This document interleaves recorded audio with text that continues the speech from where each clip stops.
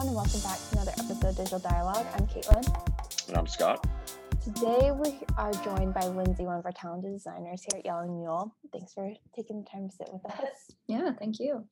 So it's going to be a little different because typically when we have you on, we're talking about, design topics, but that's not the case this time. Lindsay is here to help us learn a little bit more about Codecademy.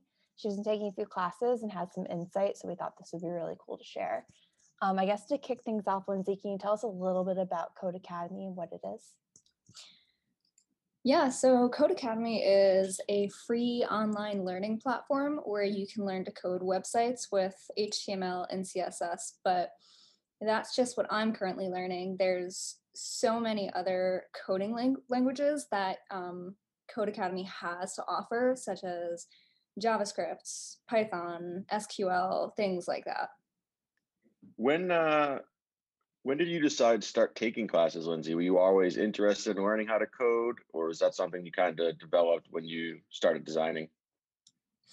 Yeah, so I've actually always kind of been interested in learning to code. I just never really had time for it. But over the last couple of months of looking for classes, I quickly realized that Codecademy would be honestly perfect for me since it's self-paced and it's pretty quick. So since my job is, designing websites, I figured that this is the best time to do it. And I'm really happy that I decided to take these classes because now I have this better understanding of exactly how my designs are translated into code. And with that, it actually helps me understand exactly what we can and I guess very rarely can't translate into code. So it's super helpful. That's awesome. Because I guess, and I know you mentioned too, it's, self-paced, which I think is great, especially when it's an added thing that you're doing on top of your everyday responsibilities. How is it organized? What's an average course? What does that look like? Yeah, so being self-paced is really, one of the main factors of why I chose Codecademy. But with the HTML and CSS courses that I've been taking, like I said, they're self-paced, but it's been really helpful for me because, like you said, I'm integrating this into my workload at work. So I can code for a few hours every week and stop, basically whenever I need to and not worry about losing my progress. So it automatically saves every time you leave, so I can easily pick it up where I left off. In terms of Codecademy's structure, its structure and platform, it's super, super helpful. Like I said, I'm doing the HTML and CSS courses now, but the way Codecademy structures their courses is that they start with a lesson or two, then they go into a quiz, then they have one or two projects at the end. So basically you learn first, then you assess what you learned, and then you apply what you learned to real-time experience. And I personally love the fact that they give you quizzes because then you can actually see if you retain the information or not. So super helpful for me. That's awesome, Lindsay. What would be the favorite course or lesson that you would recommend to someone that you've taken so far? Yeah, I think my favorite was the HTML course. I just finished that one. I guess I was a little nervous in the beginning that they would kind of teach me, just the basics, the extreme basics of HTML and not really go into it, but that actually wasn't the case at all.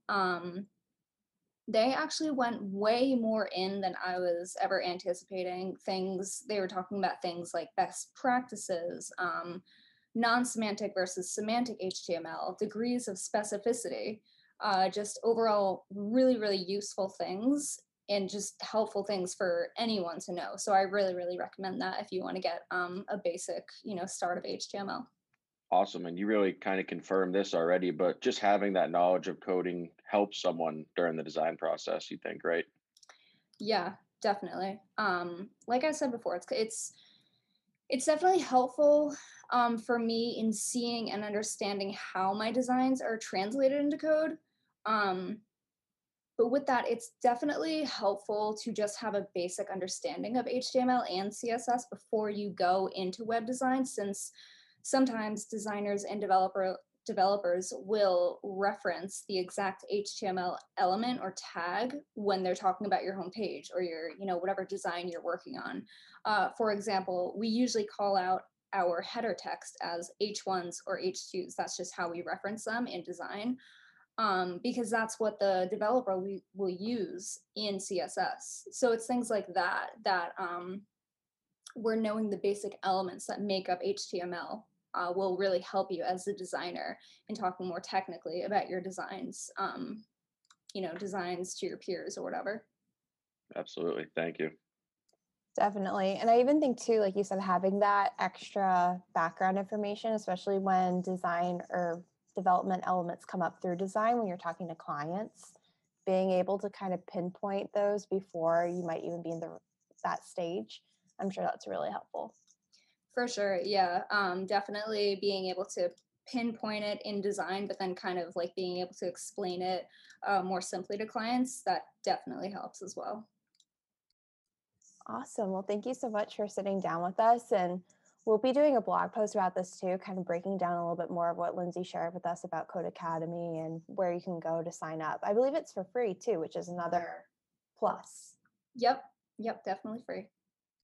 Awesome. Well, thank you so much, and tune in next week for another episode of Digital Dialogue. Awesome. Thank you.